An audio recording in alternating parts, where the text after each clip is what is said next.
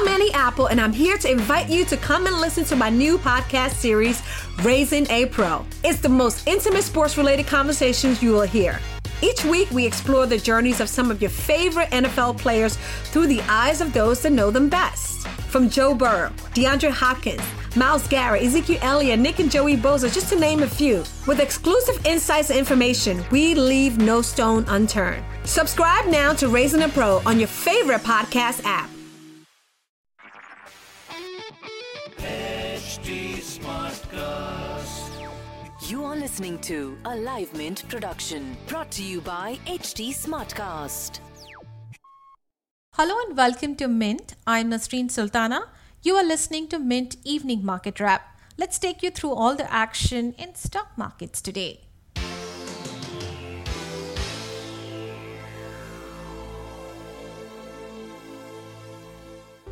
Supported by global cues and easing of geopolitical tension between India and China boosted investor sentiment today.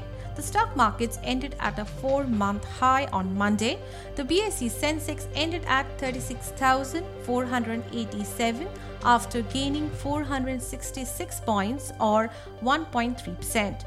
The Nifty also added 156 points or 1.5% to close at 10,764. The Indian markets opened with strong gains and gradually inched higher as the day progressed. Global markets rallied on hopes of a faster Chinese economic revival, which could provide a support to the global economy. The rally in Indian markets was broad-based as both mid-cap and small-cap indices ended with healthy gains. On the sector front, apart from FMCG, healthcare and telecom, which ended in losses today, all the other sectoral indices supported the rally with energy, metals, auto and realty as the top gainers. Among the big gainers on the Sensex were M&M, Reliance Industries, Bajaj Finance, Maruti and TCS. Lagars on the Sensex were Bajaj Auto, HDFC, Bharti Airtel, Hindustan Unilever and HCL Tech. In a significant development, Chinese troops have moved back personnel and tents by 1 to 2 kilometers at some of the friction points along the line of actual control or LAC border between India and China. The development comes a week after top military commanders of the two countries met in a bid to salvage an agreement reached earlier in June on de-escalation of tension and disengagement of troops on both sides. Private sector lender HDFC Bank said its advances grew 21% year-on-year in the April to June quarter to Rs 10.05 trillion. The bank said its deposits increased 25% to Rs 11.90 trillion in the first quarter of FY21.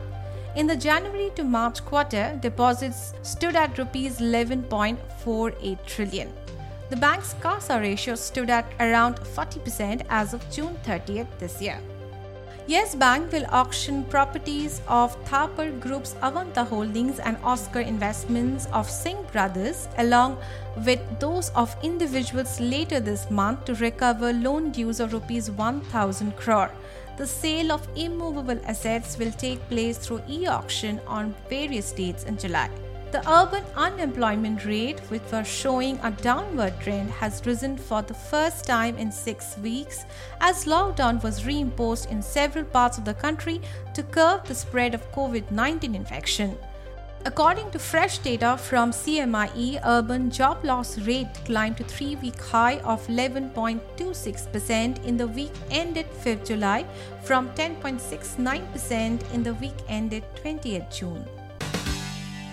Moving on to global news, China stocks closed higher for a 5th straight session on Monday, extending a robust rally led by financial shares on hopes of a quick economic recovery, Beijing's continued efforts in the capital markets and ample liquidity. The Shanghai Composite rose 5.71%. Hong Kong's Hang Seng Index also saw robust gains and rose 3.81%. Elsewhere in the region, Japan's Nikkei rose 1.83%. Overall, the MSCI Asia excluding Japan index jumped 1.75%. The moves upward regionally came despite WHO saying on Saturday that more than 2 lakh coronavirus cases were confirmed over a 24-hour period, which is a record. In other asset class news, the Indian rupee closed at 74.69 against the US dollar, down 0.06%. The US dollar index was at 96.91.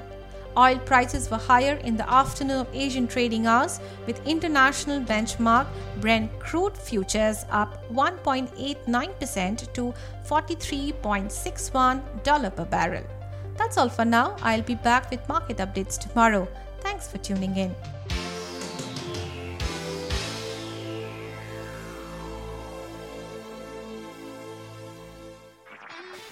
This was a Live Mint production brought to you by HT Smartcast. HT Smartcast.